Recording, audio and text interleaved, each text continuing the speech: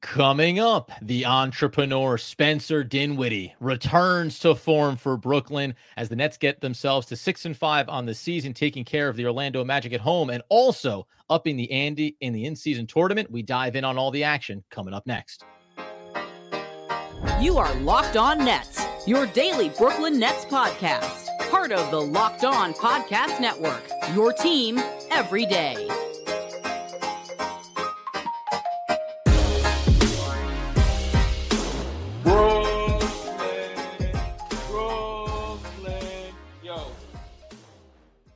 Yes, my friends, it is the Locked On Nets podcast right here on the Locked On Podcast Network. It's your team, the Brooklyn Nets, every single day. Over there is Doug Norrie, owner-operator of DFSR, for all your daily fantasy sports rankings from DraftKings to FanDuel. He's got you covered. I'm Adam Armbrecht breaking down the New York Football Giants, if you can believe it, on the One Giant podcast with my boy Andy Mack. We thank you for making us your first listen of the day. We are 100% free on all those platforms. And Doug, you talk about scrapping one out against the let's say it, low-ranking Wizards. You come back against the Orlando Magic, a young team, certainly some talent, but it's the kind of game, I don't want to pat myself on the back here. I said, let's be up 7-10 points going away in the end. Brooklyn makes a joke of it all. It gets a big dub at home. Yeah, this is a great win, man. 124-104. Really pulled away in the fourth quarter. Game just kind of, they stayed out there for the in-season tournament, plus minus point differential, I think, more than anything, because they probably could have pulled the starters early. Withstood a barrage from Orlando Magic, but I mean, obviously, we can't really bury the lead here. This real story in this one was Spencer Dinwiddie. We said on the pregame preview that he really needed to step up, that we were a little concerned about his performance and just some of the minutes and just some of the weirdness around, I think, overall with his stats this season. And sometimes, life comes at you pretty fast in the NBA, and it takes one game to kind of stop worrying about that stuff. And this was a definitive performance by Dinwiddie, who finishes the game with 29 points, 9 assists, 5 rebounds. I mean, it was super efficient. Honestly, it was one of his best games as a net. In this game, sort of point stop. And it's, for all the stuff they have going on with the team right now, it's exactly what they needed. Yeah, and you talked about it previously in a couple of these episodes where you said the numbers, beyond the court, beyond watching these games and saying, well, the box score doesn't look great. Spencer Dinwiddie should be one of the better players. And yet, whether it was the shooting performances being off, whether it was just not getting big minute shares, we know he had the little injury that sat him down for one game. This was what brought it all back together. And you mentioned it last season, 27 games after the trade, was big in the assist category. Needed that tonight, right? No Ben Simmons again in this one. 9 assists to go along with, listen, all of the standard operating shots for Spencer Dinwiddie from beyond the arc. This guy had the bank open on a couple, had a couple of late shot clock keys, but at some point, you just have to say, yeah, it's a part of what Spencer Dinwiddie can do. And when this dude is confident, there's not a shot that he doesn't want to take. And I actually really loved the fact that throughout this game, 10 of 18 from the floor overall, got to the line 6 times, knocked down 4 of those, that this is a game where we never talk about referees, but there were a lot of, hey, you want to let him play, let him play. Spencer Dinwiddie wanted a few calls offensively, got hit with a couple of calls defensively. In the end, it all came out in the wash because he got some of the ones that really mattered late. I thought for sure he was going to get teed up in this one. He felt like he was just steamrolling himself toward a technical, but then actually what saved him was he hit a couple big shots, and I think he got less annoyed, right? Like you can see it sometimes with him. Go ahead. No, there's a great one. He hits the Suggs fouls him on the triple in the fourth quarter, right? He goes down, he's going to go to the line. He's still got a look on his face of a guy who's disgusted with everything that's happening. I don't know what Claxton says to him, but if you're watching the broadcast, you see Claxton's back and Dinwiddie's face, and he just all of a sudden breaks out in a huge grin, goes to the line, actually misses what could have been a 4-point play. But there was something there about that where it was like, finally, someone was able to diffuse and be like, dude, you're crushing it. Like, we're winning. We're crushing them, and you're crushing it. It's okay. Like, you can let go. Yeah, it kind of all came at the right time. And the thing with Dinwiddie, and I think it's important to remember, so you mentioned some of the net rating and stuff like that for him was all positive. Like, going into this game, I know there have been frustrations and worry, but with Spencer Dinwiddie on the court going into this game, Nets were plus 5.58. With him off, they were minus 4.05 at almost equal minutes, right around 240 minutes. He had the best plus minus of any starter on the team going into this game. And now he's the best plus minus on the whole team after being plus 25 in this game, right? So it's funny about Dinwiddie. I heard someone say this the other day, and I'm just going to use this from now on. It's that eye test is usually the best thing, but stats watch every second of every game. Right. And I think that's sometimes forgotten is that, yeah, the eye test is important, but the stats just see every single thing. They have no opinions, and it just spits out sort of what the final outcome of some of these things were. And all the stats, despite what the eye test didn't tell us, and despite what even maybe some counting stats didn't tell us, was that Spencer Dinwiddie was having a really rough season. And that's a hard thing to sometimes get over, right? Like to not be able to sort of mesh these two things together, or not be able to reconcile these two kind of ideas that like, well, these stats tell me one thing, my eyes and basically everything I know about basketball tell me something different. Where's the truth? Well, that now it's like, not to say his whole season saved or whatever, but at least this is a game that leaves no doubt, right? Like we walk away from this game not having any real, at least short-term questions about what he's still able to do on the court. Because like I said at the beginning, this goes down as one of his best games on the Nets, whether it was the last stint or this stint, right? Like this is just one of his best performances. And it came at a time where the Nets probably desperately needed some good news about players. Like it's sort of like what they were able to hit in terms of their ceiling when it comes to big games. Yeah, he only had one other 20-plus point performance this season, going back to the second game, returning to his former team in the Dallas Mavericks, a 19-point game against Boston. Other than that, like, the way this team is constructed and with no Cameron Johnson for the first handful of games here, obviously, as well, when he was putting up 7, even 12 points a game, you're just, and some of the shooting performances and the beyond the arc numbers, right? This is where you go, well, hold on a second. He is the elder statesman of this roster. Do we have to start to think about him just not being the same player that we pegged him to be? You want him to be able to settle back into a different role than being the lead scorer. But on games like this, you need him. Like, you need Spencer Dinwiddie to be this guy for big stretches. And again, did it not only scoring for himself, but also distributing, finding other players, had a couple of nice connections with Claxton, with Dayron. Like, those are always fun. We like to put that in heavy air quotes. So really everything was working for him in this one. It's a great performance for him. And honestly, when we think about, obviously, our partners over at eBay Motors have teamed up with Locked On Fantasy Josh Lloyd to bring some of the best fantasy picks each and every week. Maybe Spencer Dinwiddie should be in that category, but all season long, whether you're prepping for your daily draft or scouting the waiver wire, every week we're going to be providing you with players that are guaranteed to fit on your roster. Doug, who are some of those top picks this week? Yeah, Josh has got some great ones lined up here, courtesy of eBay Motors. The first one, I tweeted about this guy the other day, and Nets fans, we kind of got a little bit of a glimpse of him the other night. Was Bilal Coulibaly for the Wizard. Went early in the draft, was kind of hoping. I was personally kind of high on him just because I thought the Wizards were going to be so bad going into the year that he would see a lot of minutes. Those are starting to happen. If you're into fantasy, you got to have Bilal in your lineups. 20 points, 20-7 against the Nets. Follows it up with a 10-7-3 against Toronto. Look, minutes are king when it comes to fantasy basketball and the NBA, and Coulibaly is starting to get those. Josh got a bunch of other ones too. Skylar Mays, he's been starting with the Blazers now that now Malcolm Brogdon is out of the lineup. Scoot Henderson obviously lost for a while. Again, when these guys just get opportunities when it comes to fantasy, Skylar Mays checks the box there. Jacob Gilliard, same kind of thing with Memphis. He's been getting the start at point guard as they wait for John Morant, and they were kind of shuffling guys in and out. Zaire Williams is out of the mix there. So Josh got a bunch of great ones over from Locked On Fantasy, courtesy of eBay. Bilal Coulibaly, Skylar Mays, Jacob Gilliard are just 3 of them. That's the kind of reliability you're looking for. Same with thing with eBay Motors, 122 million parts for your number one ride or die. You can make sure your ride stays running smoothly. Brake kits, LED headlights, roof rack, bumpers, whatever your baby needs, eBay Motors has it. With eBay Guaranteed Fit, it's guaranteed to fit your ride the first time, every time, or your money back. Plus, the price is your burden rubber, not cash.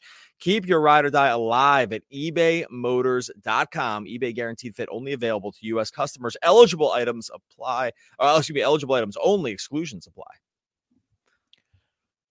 And so as we continue our post-game coverage around this, I will say we try to give you on our game day previews. Make sure you're checking out the podcast feed exclusively over there. I gave you in my same game parlay, I said take Spencer Dinwiddie in the 6+ assists. Tragically, maybe we'll talk about later on, Nicholas Claxton coming up short in the rebound department, doing his best Dayron Sharp impression with 4 fouls in the first 5 minutes of game action. But we won't talk about that right now. It was a great win, and the Brooklyn Nets are 6-5 on the season. And if it wasn't going to be Spencer Dinwiddie that we wanted to highlight first and foremost here, for me, it was going to be Cameron Johnson. because he comes back after having the early season injury, and the last couple of games were not what you necessarily wanted to see for Cameron Johnson. Primarily just, listen, the three-point shooting wasn't quite there. Now, in this game, he only goes 3 of 7 from beyond the arc. It's still a big step in the right direction. He gives you a 20-point performance, but really, I'll put it in the context the way we often talk about Mikal, both ends of the floor. And this was maybe I think you and I were as bullish as anyone in talking about Johnson being worth the contract. What are you getting for him? Well, he's going to rain down threes. No, he's an all-around player. And this box score, we talk about stats, is indicative of his impact on the game. 5 rebounds, 2 assists, 3 steals. I thought he had a couple of really nice connections with Mikal Bridges to help him get going early in this game as well. Really nice bounce back performance for Johnson, 7-11 from the field as well. Yeah, I was a little concerned about the minutes. He only played 11 minutes in the first half, and Bridges only played 14. I was a little that was a little bit of a head scratcher for me because I thought Johnson did look good for that first half, and I was just wondering why they ended up going that direction. They kind of put a little bit of that to rest, at least Jacques Vaughn did, by running him 18 minutes in the second half, did a lot of his damage there, was able to space the court. We saw him get to the rack a couple of times. He and Bridges combined too. They combined for 7 steals. I'm throwing them together because you got to just sometimes do it. But no, but in terms of Johnson, I still don't think this is where the eye test. I think he's still probably not all the way there, maybe just from a conditioning standpoint and a burst standpoint, which would make sense, right? He didn't have any preseason. He's barely played. He came back in as playing 30 minutes. I'm not shocked if some of those other pieces weren't totally there for him, but it was a good reminder that this guy is a very important piece for the Nets. They need the spacing. They need his switchability on defense. He's not a lockdown defender, but he's super, super active. And this game, even with his start wasn't slow, it was just the minutes. And I was just worried that maybe meant something that it didn't, but I think we're going to continue to see these minutes trend up. And he was plus 21 for this game. And this is sort of the theme of the season is that the Nets keep kind of dropping guys out of the lineup, but then other guys sort of step up. I don't think Cameron Johnson qualifies from the out of the nowhere stepping up category because a lot, right. Well, because you know what I mean? A lot was expected of him going into this year. So it's not like these guys are just next man up status, but it's a good reminder that it's good to have him back. And I think that clear, threw one down in transition, was going to the rack without any hesitation. Those are really good signs for a guy who had spent a lot of time sort of on ice. So yeah, not fully back for me, but trending in such a great direction. And it's just another reason you can be really bullish about the team. And listen, and I agree with you too. The throwdown actually, I think, was really nice to see, right? Again, there's always these markers when a guy's been hurt. Just show me the thing where you go up without fear or concern, and him getting at the rim was nice to see for him as well. The other thing for me is, and this is funny, because when we talk about, we just had this discussion, are the Brooklyn Nets taking too many 3-point attempts in this game as a team overall? Now, they took 39 this game, and they knocked down 19, almost 49%. Doug would say you can never have enough of them. But the biggest point that I was making in that last episode was all I don't want is Mikal Bridges to be reining in 14 shots from the outside. And you need someone like Cameron Johnson to step up. You need Spencer Dinwiddie to step up in that role. And then Royce O'Neal, who, by the way, I think, again, he lives very comfortably in the no more than 8 or 9 per game, right? Ideally, somewhere between 5 and 6 attempts per game, and he can really be locked in. So when those guys are knocking them down, that's what frees up Mikal to stay a little bit more dialed in on the intermediate game, right? 9 of 17 from the field, 3 of 5 from beyond the arc as well. It was a nice, consistent game for him. He still had some of those clunky moments that I really does make me scratch my head, ball handling wise, etc. But by and large, the volume is good as long as it's the right guys taking it. Tonight was the perfect example of all the guys that should take threes were taking them and for the most part making them. Yeah, they were right at their average for 3-pointers on the season. They took 39. They're taking just about 40 on the season. They were able to increase their 3-point percentage because they're shooting 40.8 on the season. They shot 48% tonight. Look, we said this in the we said this at yesterday's podcast, which was if you have a skill that what's one thing that a lot of the guys on this team do above average? It's not dribbling. It's not ball penetration. It's not running pick and roll. It's not doing, it's not really even ISO scoring. Okay. I don't think anyone's a super plus on those ends on this team, but what's one thing that just about every guy on this team does well or above average, and it's shoot threes. So if that's the case, if that's the idea, then I mean, is there a limit to how many you can shoot? Of course, right? Like there's diminishing returns on just standing behind the line, throwing it backwards or whatever. But understanding that they've compiled a group of guys that for their careers have, for the most part, been able to hit, sometimes with a higher degree of difficulty, hit 3-pointers. This is something that they should be doing, understanding that those other pieces of their game maybe aren't going to be all the way there. And I said this about the Wizards game, right? After rewatching it, there was a lot of shots that they took that were open that didn't go down. And I remember, I think I said, I can't remember which I said. I was like, oh, you play this game out 100 times. There's 75 of these times the Nets win by 20, right? That's just the way. They rarely lose, but they can always could have blown out the Wizards. Exactly. Well, this game, we just saw that version of that, right? We just saw the right. Take a lot of threes. They go down. We win take a lot of threes by going away. They go down and they win by 20. It's like literally the exact thing we said. Like this is, you have to have a steady hand with this because it's a high variance approach. There will be games where they don't go down and you're going to be in games where you're going to lose them bad. But based on what their personnel is, this strategy makes sense. And it gives you like that warm, fuzzy feeling when they actually do go down in the game. How about this for it as well? And I do agree with you, right? When they're all going down, it feels great. And frankly, man, I really wish that they didn't have that sloppy second quarter. They put up 33 points. They are fourth in the NBA in first quarter points average coming into this game at 30.1. I was mildly shocked to hear that, just because even though the Nets have been scoring a ton this season, I always have to squint or pinch myself and say, oh yeah, they're having a really good offensive run. But then they are in an absolute, they were halfway through that quarter having put up 5 points. There was real terror seeping in there, what was made this even more fascinating. Care of Brooklyn Nets PR, 31 fast break points tonight. That's a season high. With and we're going to talk about on the off day, Ben Simmons and his injury update. 27 points off of turnovers, a season high. 13 steals, a season high. 19 of 39, as we say, from 3-point. That's second most threes and second highest 3-point percentage of the season as well. It's really just encouraging. This goes right back to Spencer Dinwiddie's performance. I think you put, obviously, Cameron Johnson in that category. I think you put a player like Dennis Smith Jr. into that category, who had 5 assists in his 19 minutes while also knocking down 3 of 7 from the field. We've had this theme early in this season of the Nets have a system. They know what they want to accomplish. They have a lot of interchangeable parts. Is it getting pushed to its breaking point with the injuries? Yes, it is. But you saw, again, the fact that they're able to set season highs in categories that you wouldn't think, even though Claxton had his foul trouble, you wouldn't think that'd be the same type of model you could run with in a game like this. And yet they did. And that's a key reason. Maybe those bullet points, the reasons why they won, forcing turnovers and getting out on the fast break.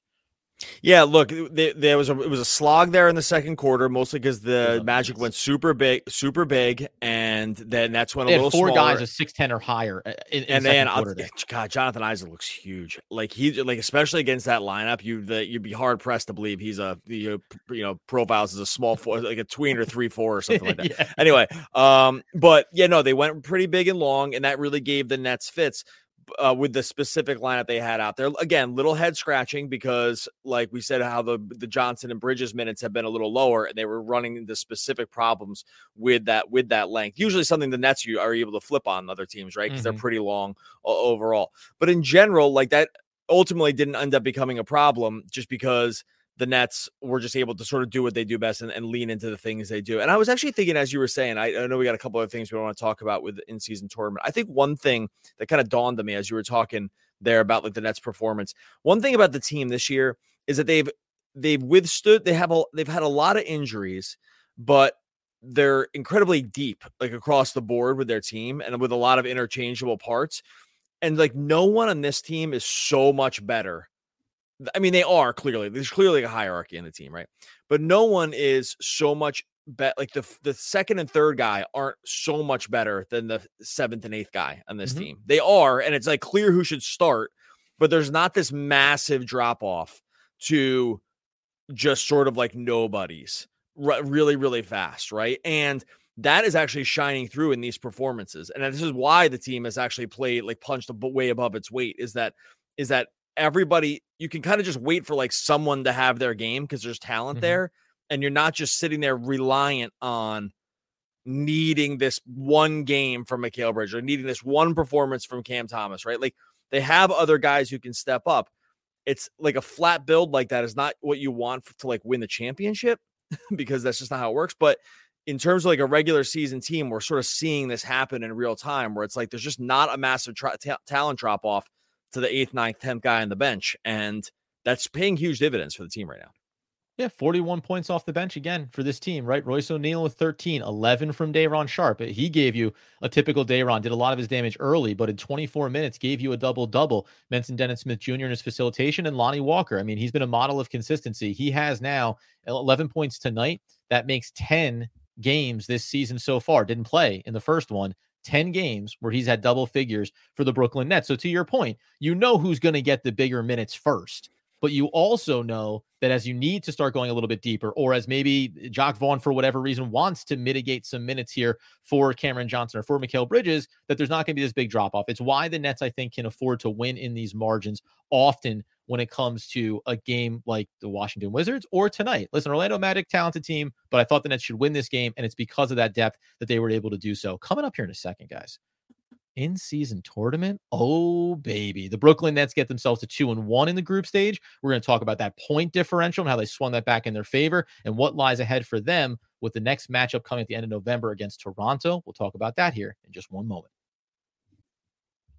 All right, before we get to that, tell you about our friends over at Ibotta. Look, Turkey Day coming right around the corner. How does a free Thanksgiving sound? This year, Ibotta is here to give you cash back and help make sure your Thanksgiving table is complete. Who wants turkey without the gravy? Turkey's great, but we all know the best part of Thanksgiving dinner is the sides. With Ibotta, you can make sure you get the whole family's favorite side dishes and the turkey, all while getting yourself cash back. That's what you get with Ibotta. You just upload those receipts. You get cash back on your purchases starting November 1st for the fourth year in a row. Ibotta is giving 100% cash back on your Thanksgiving feast.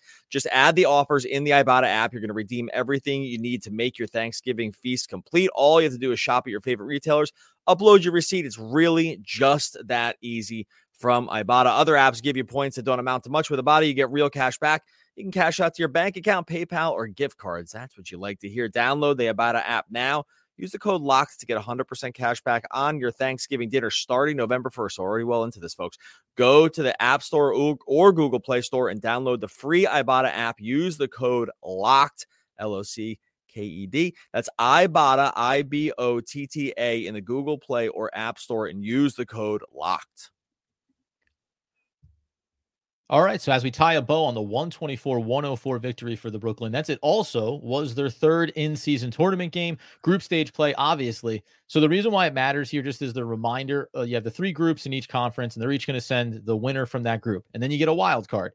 And the Brooklyn Nets, coming out of that game against the Boston Celtics, had a minus 12-point differential because, remember, they were only a heave away from Chicago as time expired from maybe having that first game go a different direction. So there's a reason why when Orlando waved the white flag and they said, hey, listen, we've been beat here. It's okay for us. But from a Brooklyn perspective, they needed to pour that on, get it by 20, and then flip that point differential back on its head. And when you look inside of this, we'll have to keep an eye on some of the ones that have updated here. But point differentials for second place teams in the other groups right now, Doug, +6 for the Atlanta Hawks. You also have the Milwaukee Bucks, who are second behind the Miami Heat because they've only played their first game, +5 for them. So the Nets needed to find a way to keep themselves going in this one. There's a world where already Chicago and Orlando are basically saying, well, we're done, so we're not going to bother here. And that's probably, not to go big picture, it's probably the one problem with this in-season tournament is if one team wins a couple of games and a couple teams lose their first couple, it's okay, thanks so much. We'll go ahead and not even bother with that final game when it comes later in the month.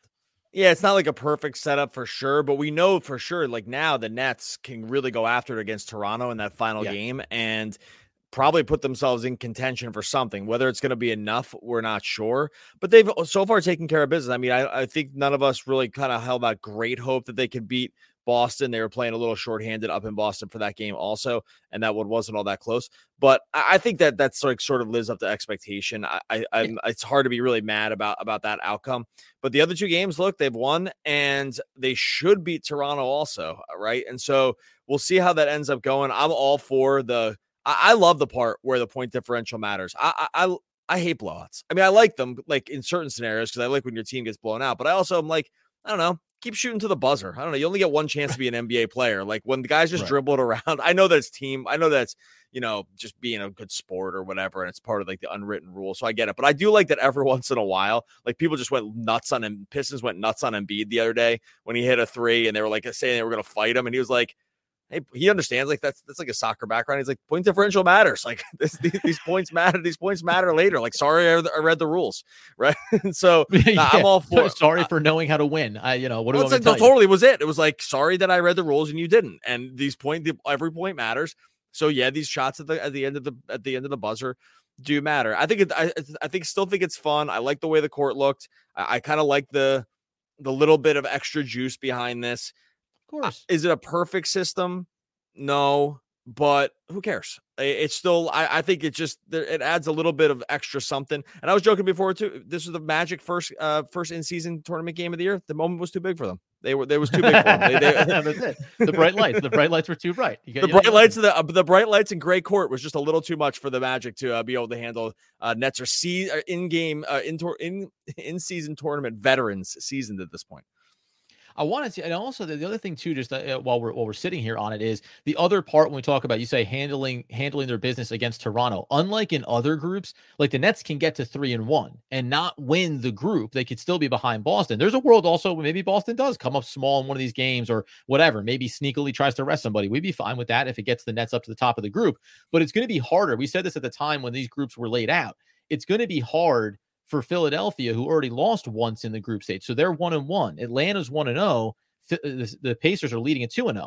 I don't know if a second place team is going to get to three wins. Milwaukee would be the one other team. So you have to hope that Milwaukee comes up small and you end up with a 2-2 record for them. If that happens, the Nets can outright get it just by having 3 wins if they take care of Toronto before you worry about getting to that point differential, which is going to be interesting. Like you may see, to your point, tonight it didn't have quite the full throttle, but there's a world where the Nets are up against Toronto in that final game, and I mean they're really going for it. You think Spencer Dinwiddie likes to chuck some up? He may be trying to, from the logo, if that's what it takes, right, to try to get yourself over that hump. So I know that I've been championing this all off season. I just don't. There's not a reason to not enjoy this. You don't have to. Yeah, no, it's fun. You don't have to be against it. Whatever. Just hey, enjoy the moment. The Nets get the win, and it just means that they've got something to play for here. And this will be really fun for them to take care of Toronto potentially and get out of this group stage. That means a lot for a team that we don't think is going Eastern Conference Finals this year.